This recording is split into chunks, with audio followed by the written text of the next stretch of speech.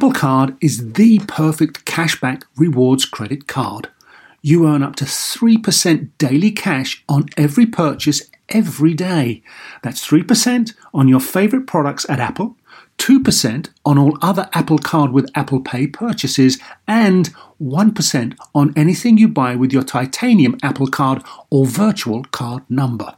Visit apple.co/card calculator to see how much you can earn. Apple Card, issued by Goldman Sachs Bank USA, Salt Lake City branch, subject to credit approval. Terms apply. When it comes to your finances, go for the credit card that's always there for you.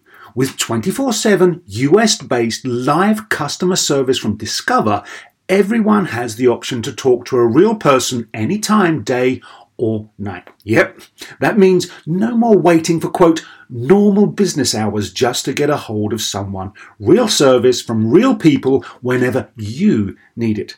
Get the customer service you deserve with Discover. Limitations apply. See terms at discover.com/credit card.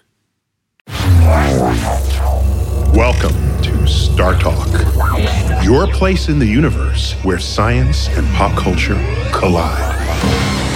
Star Talk begins right now. This is Star Talk, Sports Edition, and today's topic is gambits and game theories. Ooh, gotta love it. And who do I have? Of course, my intrepid co-hosts, Chuck Nice. Chuck. Hey, Neil. All right, very good. You are not the professional athlete in this group, so we go to Gary O'Reilly for that. That's right. Gary. What's up, buddy? Hi, Neil. How you doing? Now, none of us have any particular competitive expertise in the stuff we're going to talk about today. We're going to talk about game theory. We're going to talk about 21st century chess, and there's a lot going on there. Is it a sport? Do we bring it into the Olympics? Or are computers beating us? What's going on? So we had to bring in an expert, okay?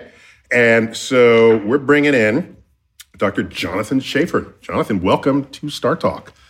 Thank you very much. All right. You're a professor in the computing science department at the University of Alberta, Canada. Formerly, you were dean there, but you quickly stepped down, I think wisely, so now you can actually get some work done, right? Is this how that works? Yep. All right. And we have on record here that you created a computer program called Chinook. This is now 25 years ago, that became the world champion of American checkers. That's correct. Okay. Now checkers, but that's not chess, right? So as checkers is often disparaged by that comparison. Yeah. That guy's playing checkers, not chess. That's right. I'm just saying. But what I liked especially is you're also behind the program Polaris. Did I get that right? Great name, by the way. How to get in good with every astronomer in the room. That plays the Texas Hold'em poker.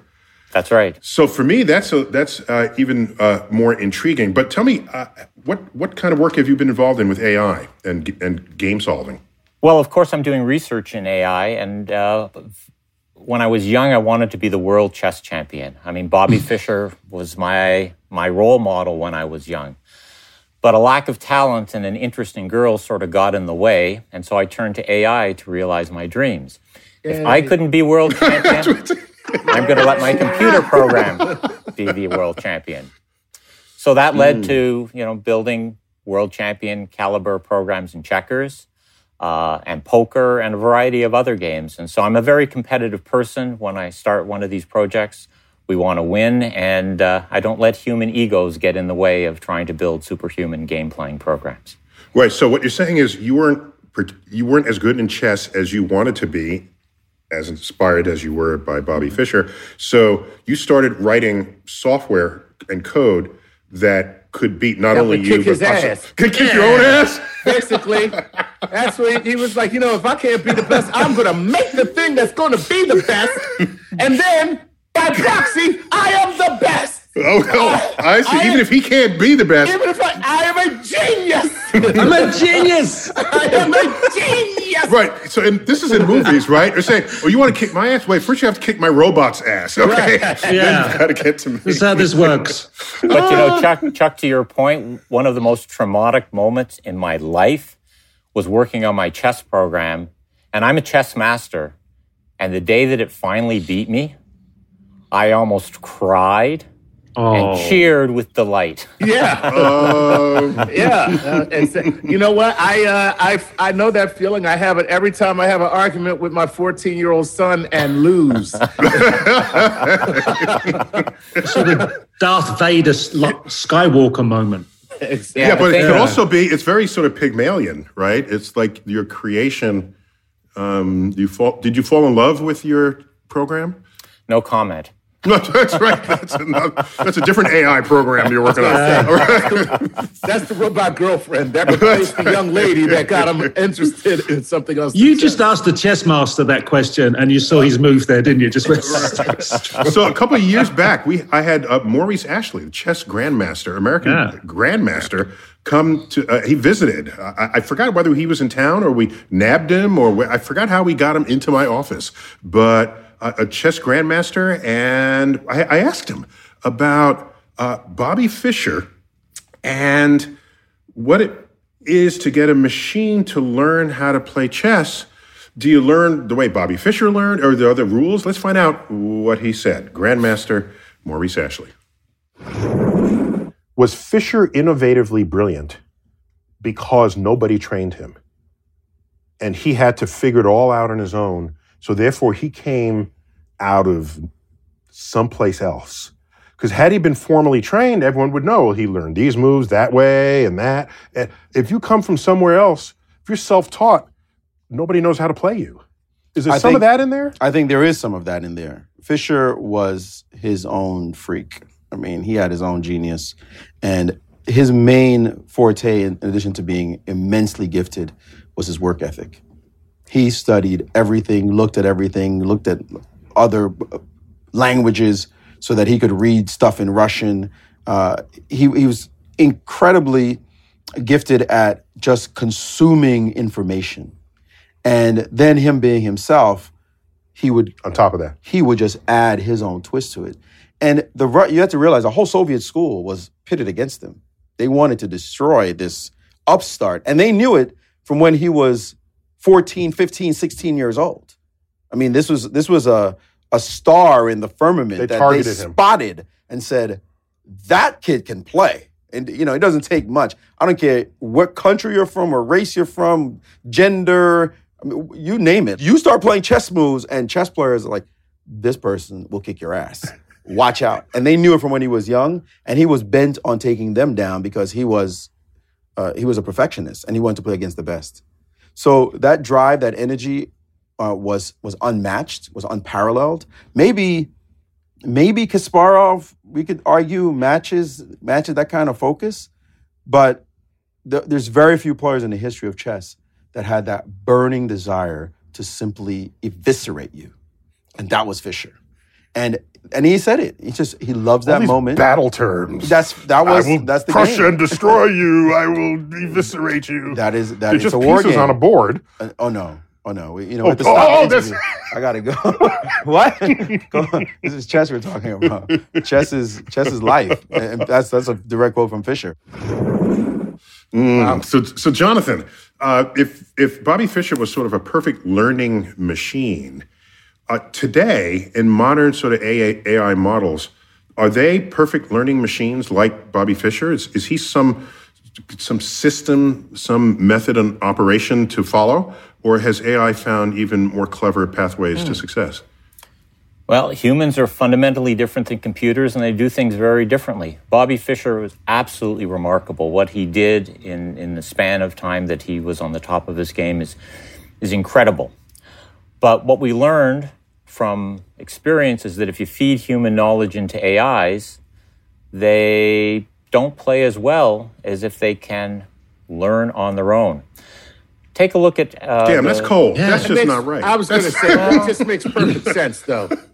But it does in a way, and if you take a look at the AlphaZero chess program, it starts off with just the rules of the game. And then it plays against itself. It's a very lonely experience, but it plays against itself millions of times. And it becomes superhuman. And not only does it superhuman, it plays chess in a way that is so different than humans do. that we can actually learn from these AIs. The nice thing about these AIs, though, is they don't have an ego. They're not going to make a snide remark when they beat you. And, well, it's a completely different and humbling experience. Wait, Jonathan, programming, though. wait, Jonathan, you could program the AI to make snide remarks. Wouldn't that be funny? And to trash talk during the game. Actually, in my first chess program, that's exactly what I did. Because, well, there's a competitive spirit behind the facade of an AI researcher. Oh, man, that's so cool. Funny. Oh, why didn't you leave that in there? I want so badly to give somebody, because, these chess programs are immensely popular right now. Yeah. And, they have some of the free versions online where you can get like the beginner versions, and I guess that's how they kind of suck you in. They give you the beginner version for free, and then you play that, and then you move up. But it would be so great just to have that program saying things like, "That's all you got," or "Oh no, Chuck, now you got to give him the Schwarzenegger Terminator voice." Oh, right. So now you got to up the game and sort of characterize the voice and have certain movie characters that come in there, and just then you can trash. Oh wow, Queen to Bishop 4, you're going down. You got it. You know who you want to do next, don't you? Wait. So, Jonathan, you said it plays millions of games. How quickly can it play a million games against itself? Yeah. Very quickly. And the reason is because these computers are operating at the speed of light. The human brain is amazing, but it's incredibly slow. When Bobby Fischer plays chess, he's analyzing roughly 2 chess positions per second, which is fast for humans, but slow by computers. Take a look at Deep Blue. We all know who Deep Blue is. Chess program built in 1997, which defeated by IBM. IBM's Deep Blue. Where it goes. 1997 technology. That's 23 years ago. That program was looking at 200 million chess positions per second compared to Garry Kasparov's 2. You know what's amazing? That the media doesn't get it right. People are stunned when they say, "Oh, computers are better than humans." And I say, well, that's not such an interesting technology story. What's much more interesting is that the humans withstood the technological onslaught of computers for as long as they did. Because when you look at those numbers, the computers have an enormous speed advantage. Well, wait. So computers are better. Well. Okay. Let me slice it. Let me thread a needle here. Are computers better than us because they're faster than us, or are they better than us because they are more clever? Because if they're simply faster, of course they're faster. All right. I'm not going to, I'm not going to find the square root of an 8-digit number on my own. Give it to the damn computer. All right. So can you tell me that the AI is coming from a whole other place in where it's going? So the AI is 2 things, or as are human chess players. They're search and knowledge. And humans do search very slowly. They only look at 2 positions at a time. Computers can go millions of times faster, and that's a huge advantage. Humans make up for the search by knowledge. Garry Kasparov can tell you amazing things about chess. My AIs, maybe not so much. And so it's plus, most of those million moves are not interesting, and an expert chess player would never invoke right. them. That's right. There's a majority of the moves, an overwhelming majority of the moves that are immaterial. They're ruled out right away. Yeah, but if you're building an AI that's got all these speed advantages, costs nothing to look at all these moves, and 99% of them are bad. But if you don't look at all of them, you might miss something really good. When you talk about pattern recognition and machine learning as opposed to actual intelligence that human beings possess, which is the same type of thing, but executed differently. In a chess program, has there ever been the computer that has come up with the innovation? So it's, wow, look at that. Nobody's ever thought of that. That's what Jonathan said. It said they play the game completely differently as a result of having explored all the parameter space. And they find all these amazing things that humans never even thought of looking at, or, quite frankly, humans overlooked. So we make mistakes. Jonathan, if we've got this powerful speed freak of AI, could it then go away and bring together or bring forward something like Nash's equilibrium? Or is it just going to deliver in a certain way but not create things like that will allow to roll out into all sorts of different areas of life? Wait, what's Nash's equilibrium? Chuck, do we have to explain everything to you? Yeah, absolutely. That's why I'm here. And me. That's exactly why I'm here. So you guys can explain everything to me. Right. So what is Nash's equilibrium? Hold on. More broadly, what role does game theory play? And which is how and when and why you might even find a Nash equilibrium in the middle of it. So there's one type of game is called a perfect information game. It's like chess and checkers. At every point in the game, you know exactly what's going on. You know where the pieces are, you know whose turn it is, you have complete information. There's another kind of game called imperfect information. That's where some of the information is hidden. That's like a game like poker where you know your cards, but you don't know your opponent's cards. John Nash came up with... Oh, by the way, that would include even bridge, where you're playing with someone, but you don't know their cards.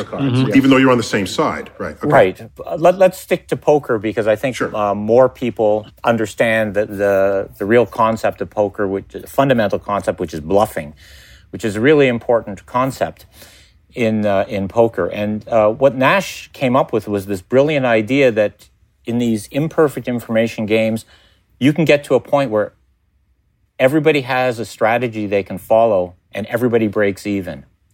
And if you deviate from that strategy, you're going to lose. And so this Nash equilibrium is something that is quite surprising. John Nash got the Nobel Prize for it. In economics. In economics, that's right. And many of your listeners may recognize John Nash from the amazing movie called A Beautiful Mind, which details his at times tragic life. What's interesting, though, about this Nash equilibrium, since you bring it up, is that people think of poker as being a game of deception and bluffing. And it is. But the reality is that that's a human concept. Right. And the AIs, remember when we talked about chess, they play very differently. They play almost alien-like in terms of how they play chess. But when it comes to poker, my poker programs have no knowledge of bluffing or deception. It turns out that it all falls out in the mathematics. And so when you take the mathematical area of game theory and the Nash's equilibrium and you use these concepts in your program, you get bluffing and deception for free. And the net result is you get poker playing programs that can, just like in chess, can beat all humans. So that you don't need to teach them how to read a tell or a facial micro expression. I mean, listen, because you're playing the percentages at all times. You're playing the math. It doesn't make a difference. Why do I care what your face looks like if I know that you have a 4% probability of having a particular hand? I'm going to bet that 4% because I have a 96% chance of winning. No, that's not it. It's whether there's a 4% chance he had the hand that will beat your hand. Well, that's what I'm saying. I mean, well, no. I want you to have the hand that I will lose, Neil. I'm just clarifying for precision here. Yeah. Okay. I'm very fascinated by this. What you're saying is this notion that I'm going to read. They're going to wear dark sunglasses so you can't see their eyes, so they can't see their emotions, so they can't see this. You're saying that AI playing AI will bluff without having to read anybody's body language. That's correct. Yeah. That's so freaky. Cool. That's amazing. Not only will they bluff, they'll do it well. The cool thing is if you watch the World Championships of Poker, they have an AI playing along with the game that's being played. Yeah. So that you can actually see all of the mathematical probabilities and percentages of each hand so that you can see how well the actual human players are playing against one another as opposed to the measure of an AI. And I think it makes it's the only reason I watch. Sure. So Jonathan, we got to bring this segment to a close, but just let's exit with I got one question for... Let's keep this guy. This is fascinating stuff. He's our new best friend. Exactly. Yeah, our new best friend, right? Because you want to win some poker game. That's all you want to do. That's why you like that. So, actually, I'd like to play Chuck in poker. I think there's a real opportunity there for me. Absolutely. Dear. Jonathan. That was a smackdown right there. Not really, because let me tell you something. I would be offended if my poker face wasn't, you gonna lose. lose. You're going to lose. I'm afraid I will just have to use my best Arnold Schwarzenegger takedown and put you in your place. So are you working on any programs now to beat something in the future that you're gonna show up in the news? Right now, no. I'm working on some fundamental problems to do with games, but not to build superhuman game-playing programs. Okay, so what I like is, we do the whole gaming universe is rising up in everyone's awareness, especially ours. Yeah. And so if we can bring you back to talk about other games that show up, that'd be great to have you as our sort of man at arm's reach for when we need expertise on this. How are you at Monopoly? I'm really good at rolling the dice. I've practiced a lot. All right. So Jonathan, it's been a delight to have you on. We will definitely find an excuse to bring you back, since apparently you're our best friend now for this reason. There you go. All right, Jonathan Schaefer, thanks for joining us. Pleasure. And we'll be back. This is Star Talk Sports Edition, Gambits and Game Theory, when we return.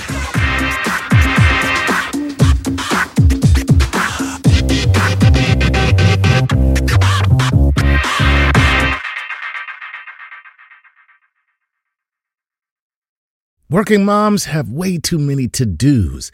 Switch to H&R Block and have an expert do your taxes for you. Block guarantees 100% accuracy and your max refund or your money back. And with their no surprise guarantee, you'll always know the price of your tax prep before you begin. You can even meet with a tax pro in a Block office or online from home.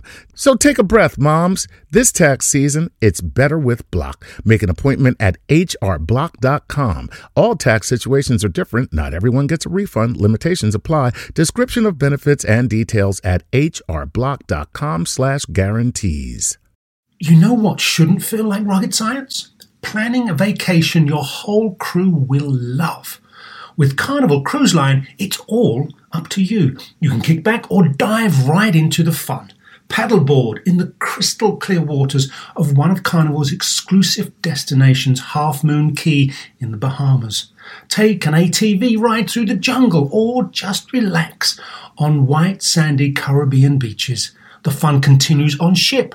From a ride on Bolt roller coaster to a moment of pure bliss at the Cloud9 Spa.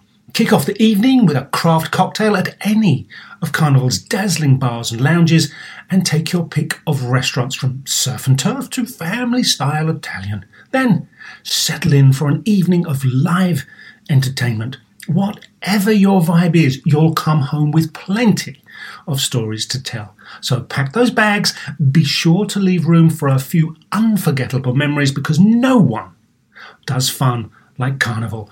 Book your dream vacation at carnival.com. Ships registry, the Bahamas and Panama.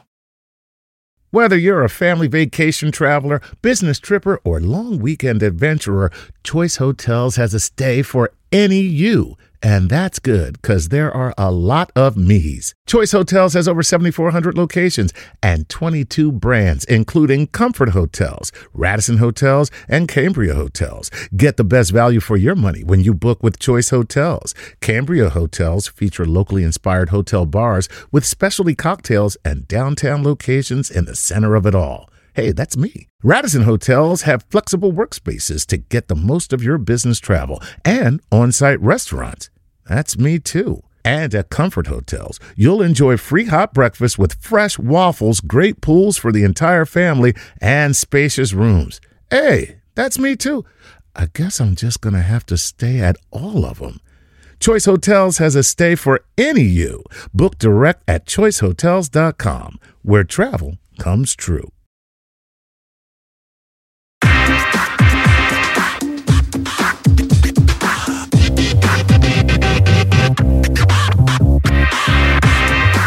We're back. Star Talk, Sports Edition, Gambits and Game Theory. And in this segment, we're going to focus on chess in the 21st century.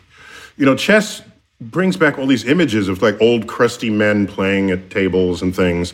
And I think that's been changing of late. And so in this segment, I want to sort of broaden this out. But before we do so, let me reintroduce my co-host, Chuck Nice. Chuck. Hey. Chuck, what's that shirt you're wearing? You got that? Ooh. I kind of recognize. It says, "Science is true whether or not you believe in it." I've heard of that quote. Yeah. You resemble that quote. I resemble. Yes. You resemble. Yeah, no. So this is a cool new Star Talk shirt that. Okay, I don't even have one yet. Okay. No, All right. yeah. So. You got on the early list for that. I did. Okay. I got this, and I got it along with a vaccine, so I'm just good now. He pretended he was 90 years old and stepped ahead of some little old lady. Yeah, exactly. No, but yeah, you can pick these up now. You can order these now, people. Look at that, and it's really cool. I mean, we'll put a link in it. I haven't seen it yet, so that's you're doing this behind my back. Very cool. Gary. Yes. Always good to have you, man. Thank you, my friend. Okay, I love your sports sense. So here's the thing. None of us play chess, or if we do, we're probably not good at it. No, so exactly. We needed somebody who had some street cred in this at all. So we've got somebody who won the Girls Nationals, U.S. Girls Nationals at age 15. Ooh. Okay. Are currently ranked Women's FIDE Master. Okay. That's a title. All right. And she's host of Botez Live, all right, on Twitch alongside her kid sister, Andrea. And she's a 24-year-old trash-talking chess player and internet influencer, Alexandria Botez. Alexandria, welcome to Star Talk. Thank you so much for having me. I'm super excited. Excellent. I got to ask you the perfunctory questions, like what got you interested in chess? Let's get these out of the way. So right. give us a short history of your interest in chess. Yeah, so traditionally in the US, chess has been seen as a game for nerds. But in Eastern Europe, it's a game for everyone. And my parents came from Romania, where there was a very heavy chess culture. So my dad actually started teaching me when I was 6. Oh, okay. Ooh. So this is that's like here, like you go out with your kids and play ball with them in the backyard. Yeah. There they set you up in front of a chessboard. Man, that's badass. Okay.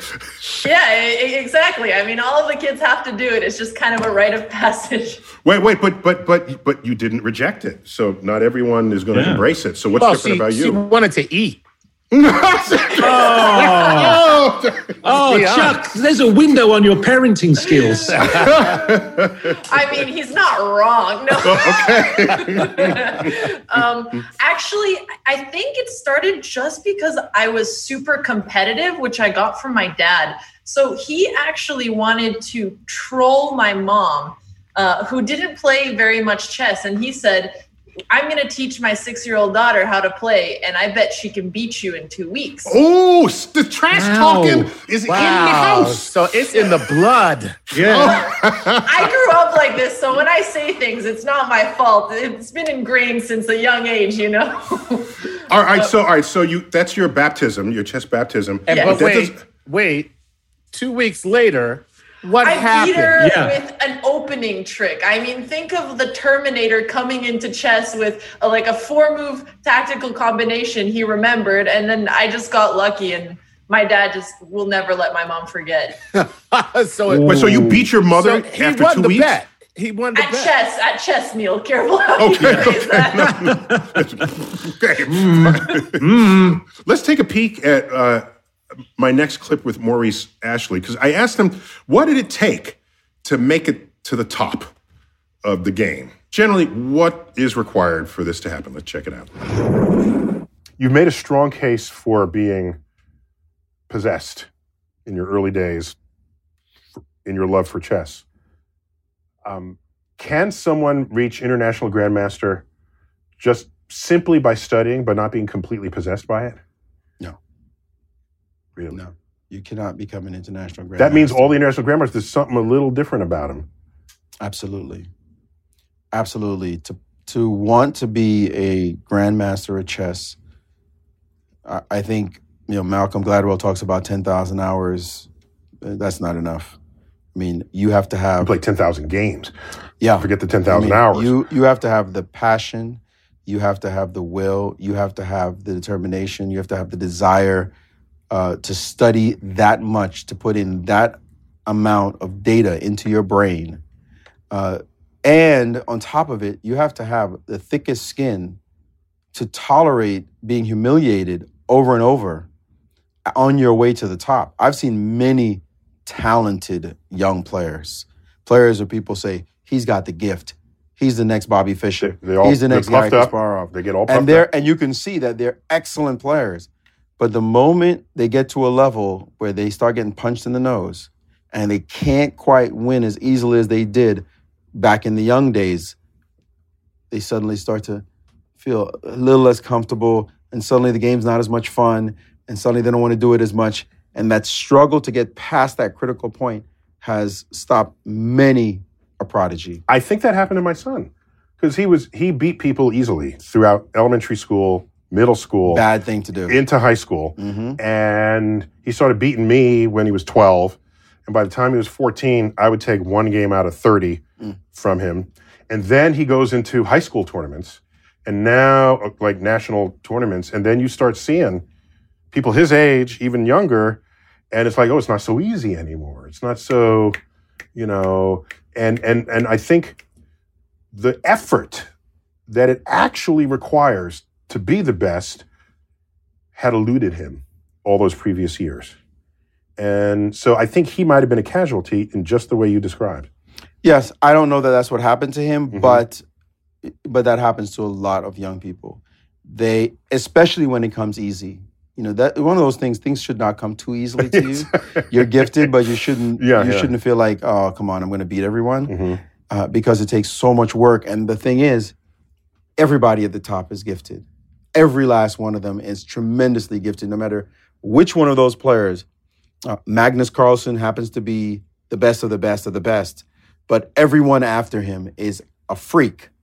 And they all have to work really hard, extremely hard, to maintain that level, because there's some kid who's 16 years old in China right now who everybody's pointing at and saying, he's the next one. And China's got 1 billion people and they're knocking on the door, and you're sitting at the top like, man, I'm trying to hold on to this title. I'm trying to be one of the best, because as soon as that player comes up, somebody is going to get replaced. Mm-hmm. Wow. So, Alexandra, are you weirdly possessed? And are you like thoroughly depressed now after that, hearing all that? I am not a grandmaster. I'm a master. Just a master. I know. Why don't we even talking to her? Off the show. Why are we wasting our time here, guys? She's just a master. All right, but so tell us, what level of weird, preoccupying obsession has to descend upon people, or does it? It absolutely does. You have to live and breathe chess. There's moments in your life where it's your number one priority. And to end up being a professional chess player is worse than becoming a struggling artist. I just feel like it's worse. Actually, I'm sure artists also have it pretty bad. But the point is, there's not a lot of money in chess unless you're in the top 10 in the world. So you're only doing it because of your pure obsession and being competitive for the sake of being the best. So you have to have a very strong why to why you play. Wow. So just to restate what you just said, you're saying in so many other professions, there's a lot of money awaiting people who are all really good at it. Mm-hmm. But here, the money's only awaiting the very few, so you're not driven by money. Yeah, exactly. It's a pure passion sport. Gee, okay. Okay, in the words of a soon-to-be former president, why would you do it? I actually think that's the question. And that was one thing that really changed my trajectory, because when I won Girls Nationals, I got offered a full ride to be on the chess team at University of Texas. Okay, that's a reason. That is a good reason. Okay, there's some money in there. Okay. That's a good reason. That is a good reason. But it would also mean that would be my number one priority. And I realized that if I wanted to do chess, that's all I could ever do. And for me, that wasn't a compelling why. I'm much more passionate about things like making really good content for chess and getting the average person into it, which I think is so beneficial and so inspiring that's why I switched more to the content side of things. So you see being more of an ambassador for the game, the sport, the endeavor, whatever anybody's going to call it. We'll get to whether or not it's a sport, I'm sure, at some point. So I don't want to chime in right there. But is the ambassadorship where your passion is? That's what you feel is, because I think that's, based on what we were listening to with Maurice, I mean, you're talking about an extremely high litmus for anybody to pass in terms of that kind of dedication. There are very few people who have that kind of dedication to anything. So right, that's right. If you look at Edison talking about how much he worked, right? Yeah, no one is saying, "Oh, he's just naturally brilliant." That boy worked his ass off. He worked his ass off. So, all right, wait. So, Alexandra, so what you're saying is, some of your chess energy that might just be purely put into chess, you are also spreading into, as Chuck said, becoming an ambassador for the sport, raising the awareness level just to increase the health of the sport in general. Is that now a priority? That is my biggest priority right now. And cool. I had to have that switch because I know what it's like to be obsessed with chess. And that's what got me to the level that I'm at right now. But I think it's also extremely fascinating to be able to explain these difficult concepts to people who maybe never would have been into the game otherwise. At all. And what's helping you, of course, is the runaway success of the Queen's Gambit on Netflix. We made time for that, saw it maybe within 2 days and it posted. But all anecdotal evidence suggests that, I mean, from the sales of chess boards over the holidays to the chatter that's going on and the membership and the number of total games played, that's had a real effect on things. I mean, the two of you, right? Yeah, I mean, the Queen's Gambit success has absolutely bled into all types of chess events and chess content and chess equipment like boards. So it's been super exciting to see. Wait, Gary, did you hear she use the word bled into? That's very warlike. It didn't spill, overflow. No, you bled. Look, we've already heard Maurice Ashley talk about evisceration. Okay. Anyone thinks this is tea and biscuits? As simple as I want to sell more chessboards. Yeah. We'll bleed into it. This is pretty. Yeah, I mean, all right, we are looking at brutality. Okay, in the most cerebral form. I didn't want that to go by without somebody other than me noticing. Okay, keep going, Alexander. All right, you won't make me bleed my own blood. Isn't that one of the wonderful quotes? I mean, you got to think of these super passionate chess players. Nobody ever cared about this game when I was growing up. It was nerdy. People made fun of it. And now all of a sudden, it's a #1 hit on Netflix. You never have a moment like this as a chess enthusiast in your entire life. So we're just all trying to make the most of it and are so excited to see regular people like this game. Yeah. Yeah, and I think you're right to do it. I think you're right to ride this wave because what I hear is Parcheesi is on your heels. And once that catches on, forget about it. That new Netflix show about the Parcheesi champion. Oh man, I'm intimidated already. So the thing is, Alexandra, you look at your sport, and then being 20-something, you see it through your natural lens of digital, social media. She's a 21st century person, right? Yeah, and she's going to look at it and say, "This thing needs to be electrified." I'm going to. In fact, let's establish this. Let's establish this clearly. Right. So you're 24, going on 25. I actually turned 25, but turned 25. Okay, so what it means is you barely have a memory of the 20th century, if you are a normal human, because our earliest memories are when we're 4. Typically, if you're really precocious, maybe 3, but basically between 3 and 5. So the 20th century is you are all made in the 21st century. So what is that doing to chess? Because I don't want to entirely credit the Queen's Gambit Netflix series for this, because you're out there, you got a huge following, you got the fun with you and your sister. I caught some of those. That's just fun to watch the confusion, right? And it's fun confusion because there's always an objective there. So you can't tell me you're not a participant on this landscape. Yeah, I mean, it's made me shift how I prioritize what we're doing with chess. Before, it was all about accuracy. It's a game of perfect information. Mm-hmm. All you're trying to optimize is for the most accurate play. That's your number one goal. But now with playing online, when you're playing fast games, it's not just about accuracy. It's also about playing trickier things that are hard to calculate in a specific time. And then when you add an audience on top of that, the number one goal is making it either entertaining or educational, or if you're talented, both. Okay. Let's see what Maurice Ashley had to say, because I asked him about the 21st century chess. And this interview is only a couple of years old, but let's find out what he tells us.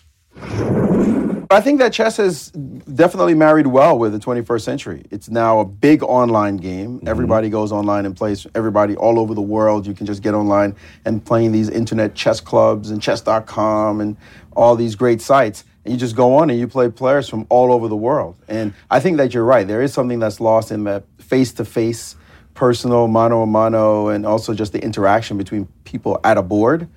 But at the same time, there's something enhanced because the game has gotten much more international. And if I'm a kid in Brooklyn, I could get online and be playing some kid in South Africa or in Tokyo or in Australia, just like that. What's to stop someone getting online? Because there's not a picture of you there. You're just this, probably a name handle.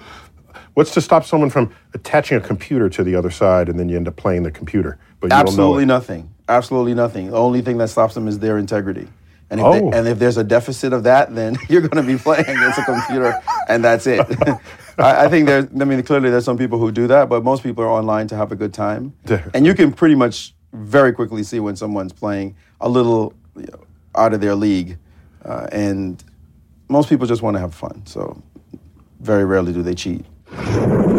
So Alexandra, what Maurice is not imagining here, because he's saying 21st century, you're exploiting the electronics of and the internet and the web.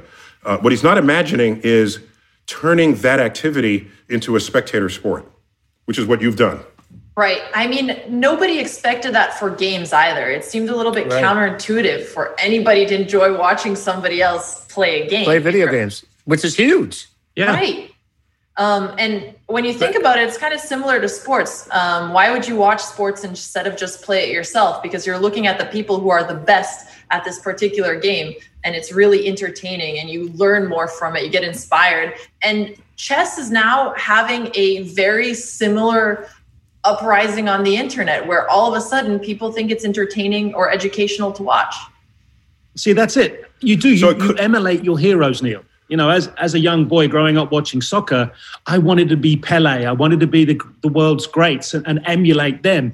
And I think... Wait, did you do the backwards bicycle kick into the goal? Yeah, but I missed the ball pretty much every time. You missed the ball. Oh, you did the move. Yeah. You just missed the ball. Yeah, okay. And maybe I wasn't as naturally blessed as I imagined. All I look at when we listen to Alexandra is, chess may be becoming the new rock and roll, but am I looking at the new lead singer here? Oh, wow. That's very flattering. Are you talking about Neil? Oh, yeah. He needs me to flatter him, right? I mean, it's really weird to even think that. But yeah, I mean, I've definitely become one of the most well-known female chess figures. And I think that's what it usually goes like with the intersection of social media and any sport. Mm-hmm. It's the person who is good at that sport, but also very good at spreading content and learning how to reach a wide audience. So, and that's what I don't think Maurice was imagining as a 21st century manifestation of chess. And so this is interesting. So, Alexandra, you could have birthed an entire stratum of chess enthusiasts where, you could be spoiling them because they think this is what chess is.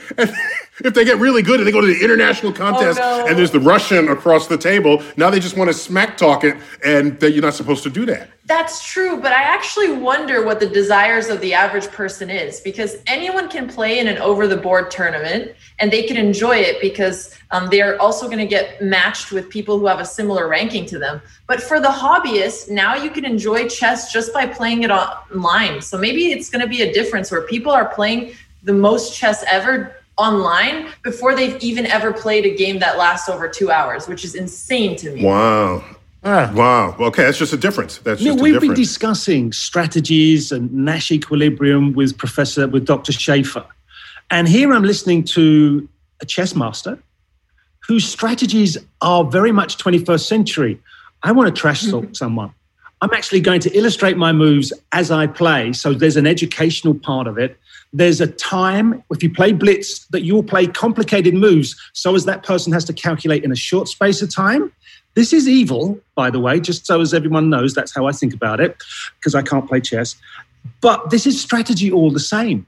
And Alexandra seems to be working it to her own advantage, most certainly. We got to take a break, but when we come back, we'll get into her gameplay and just find out, because, Alexandra, we saved part 3 for just sort of shoot the shit, right? Yeah. So I just want to get into what your tactics are and how successful are they, and what role you have your kid sister playing in all of this. So we're going to take a quick break. This is Star Talk Sports Edition, Gambits and Game Theory, when we return.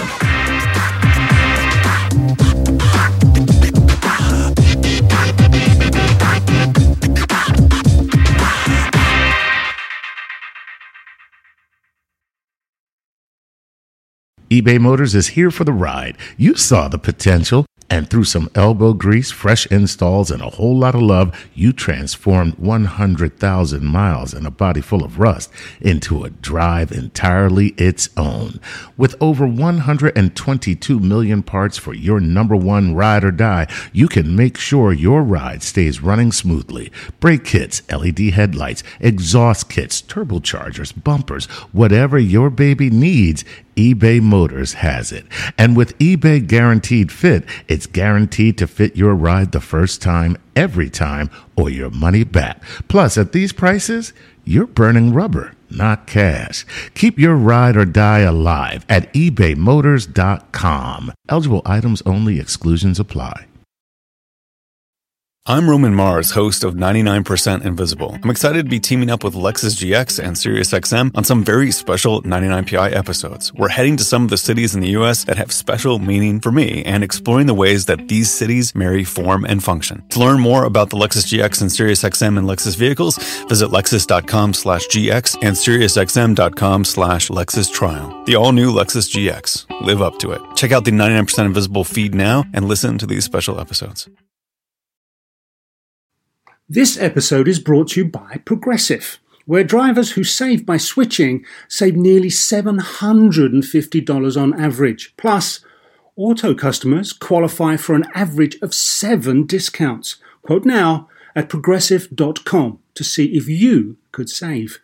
Progressive Casualty Insurance Company and affiliates, national average 12-month savings of $744 by new customers surveyed who saved with Progressive between June 2022 and May 2023. Potential savings will vary. Discounts not available in all states and situations.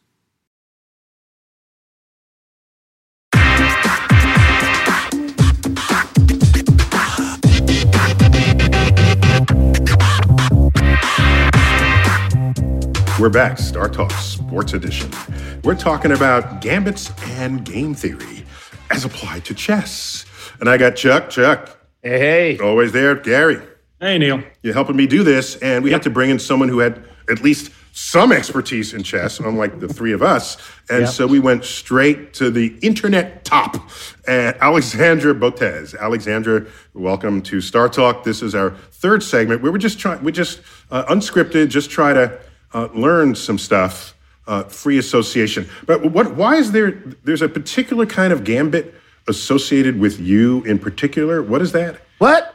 That's called the Botez Gambit. The Botez Gambit. Well, first, tell everybody what a gambit is. Just what is a gambit? I will, but for those listening, don't try these at home.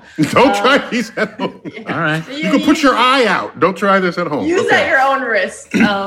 So gambits are usually when you give up some material for some kind of compensation that is along the lines of piece activation. So say you give a pawn, and even though you're down a pawn, your pieces are going to be more active. So it usually feels fair.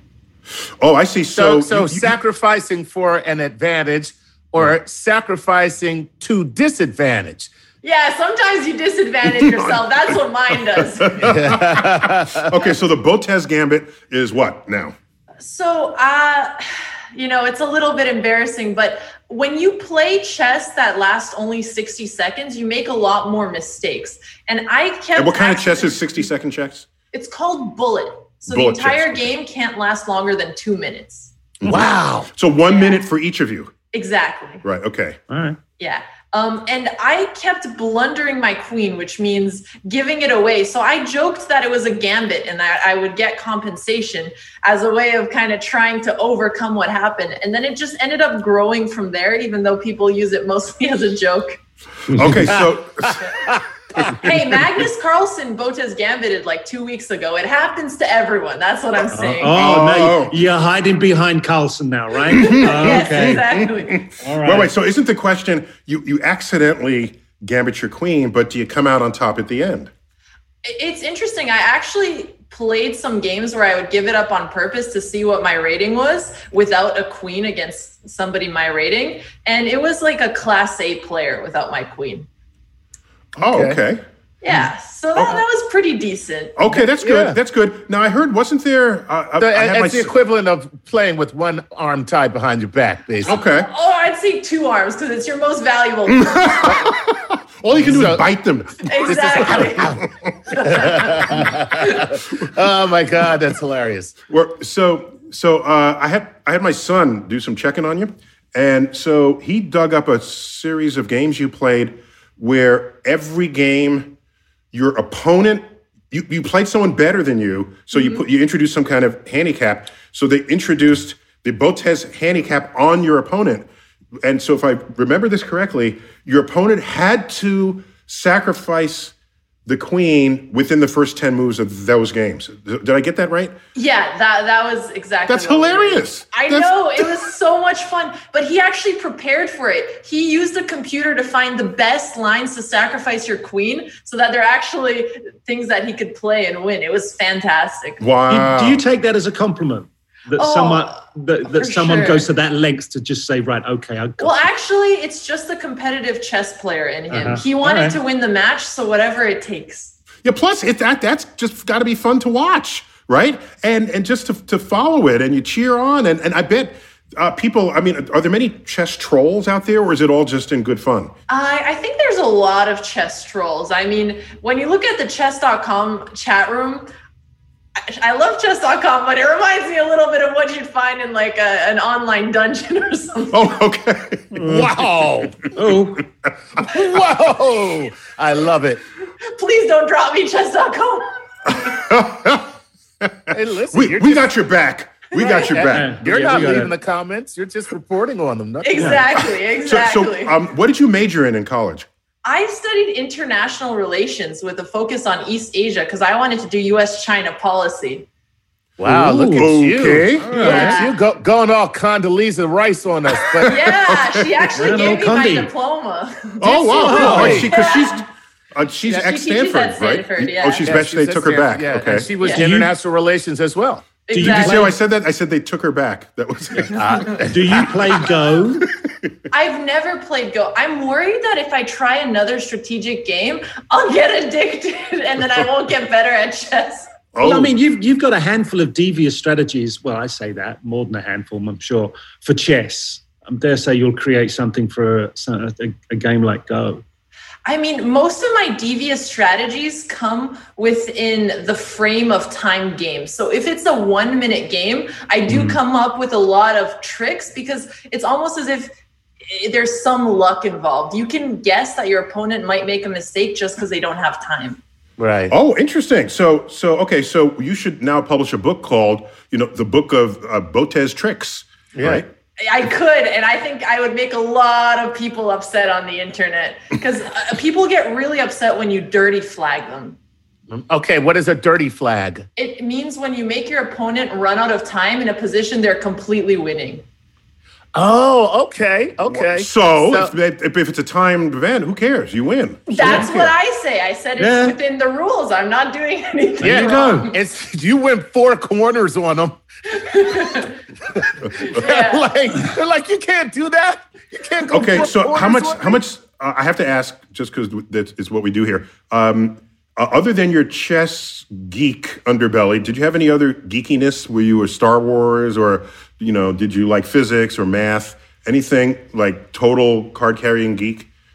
I was always just really nerdy. I loved school so much because school was like a game. You know what your why is? Your why is do the best in school because it helps your life. So I would go and study by myself. I mean, I came from a really poor middle school. My family were immigrants, so we didn't have a lot of resources. So I spent all of my free time just studying for the classes that I was taking.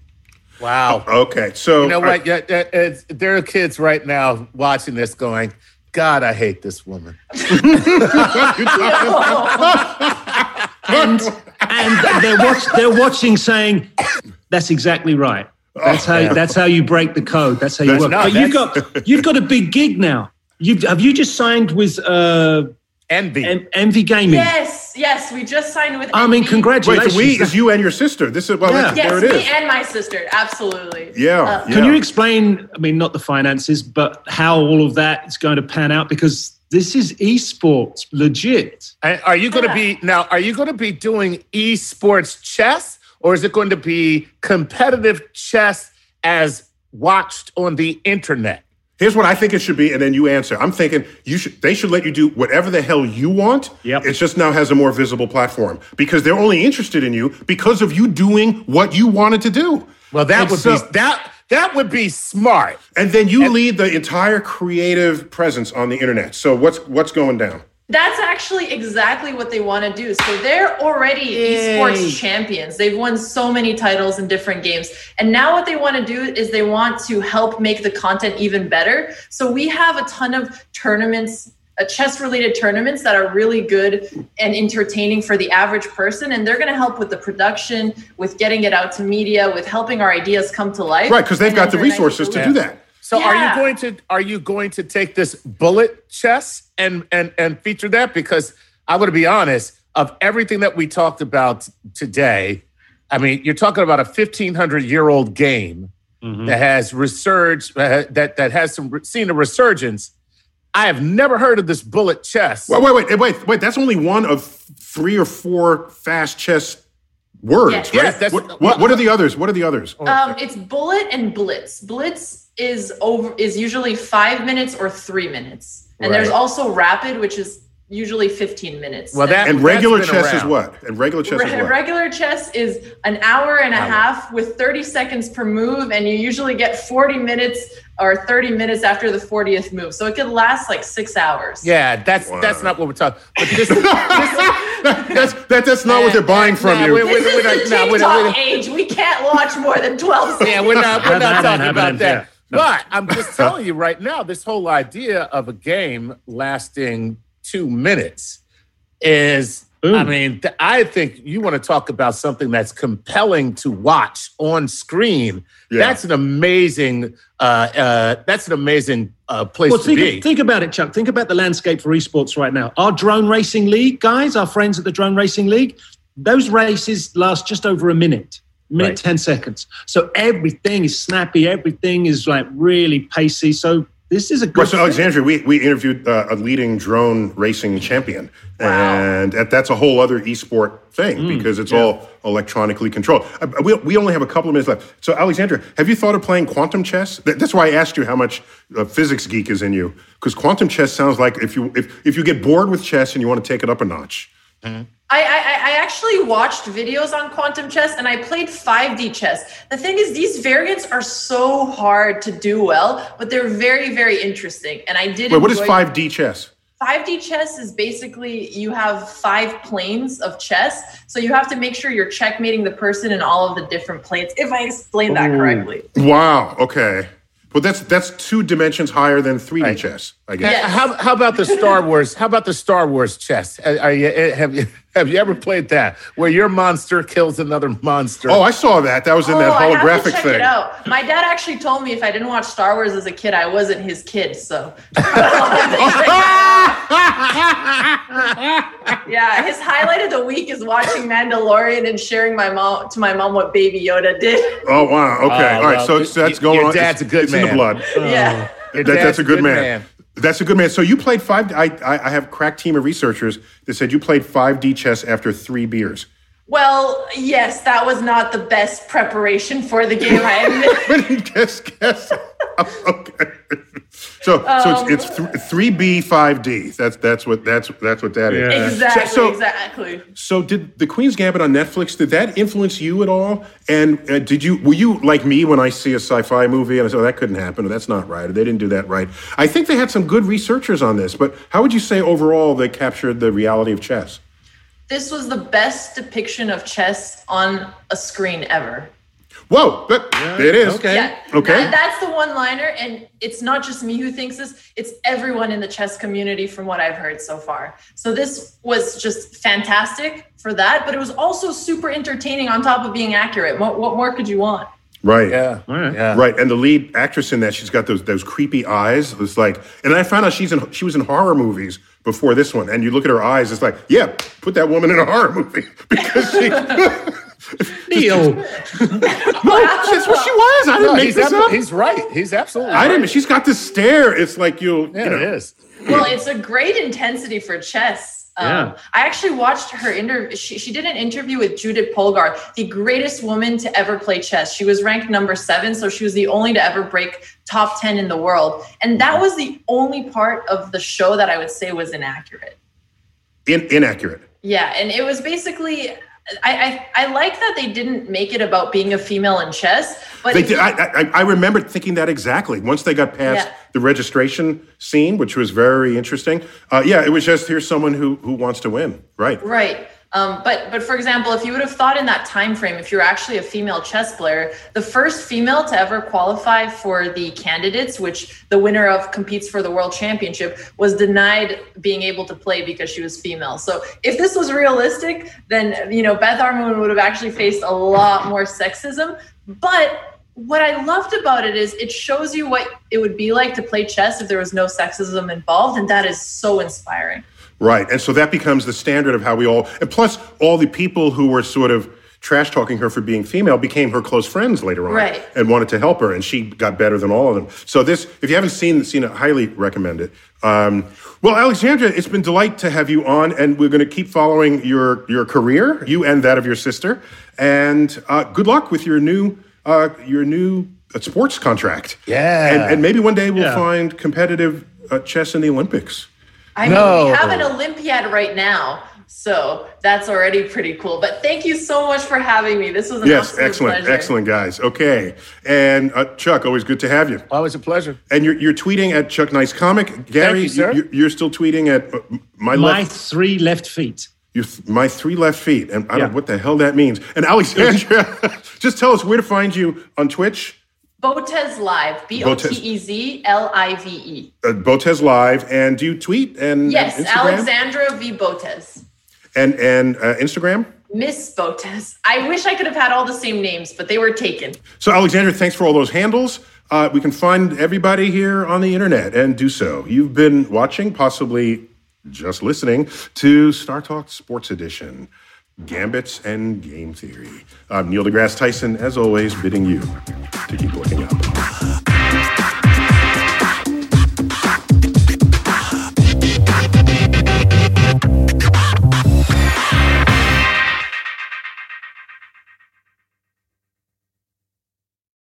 I'm Roman Mars, host of 99% Invisible. I'm excited to be teaming up with Lexus GX and SiriusXM on some very special 99PI episodes. We're heading to some of the cities in the US that have special meaning for me and exploring the ways that these cities marry form and function. To learn more about the Lexus GX and SiriusXM and Lexus vehicles, visit lexus.com/GX and SiriusXM.com/Lexus Trial. The all-new Lexus GX. Live up to it. Check out the 99% Invisible feed now and listen to these special episodes. Everything's changing so fast these days, and that's a great thing. I mean, back in my day, we were lucky if we could get one video to load on our desktop computer. But now, there's the Xfinity 10G network. That means the fastest internet, with faster speeds rolling out every day, and internet that can power a house full of devices at once with ultra-low lag. So while one person streams a movie from their room, another can play video games in the basement, while another TikToks in the kitchen. It's the next generation 10G network, only from Xfinity. The future starts now. Restrictions apply. Actual speeds vary and not guaranteed.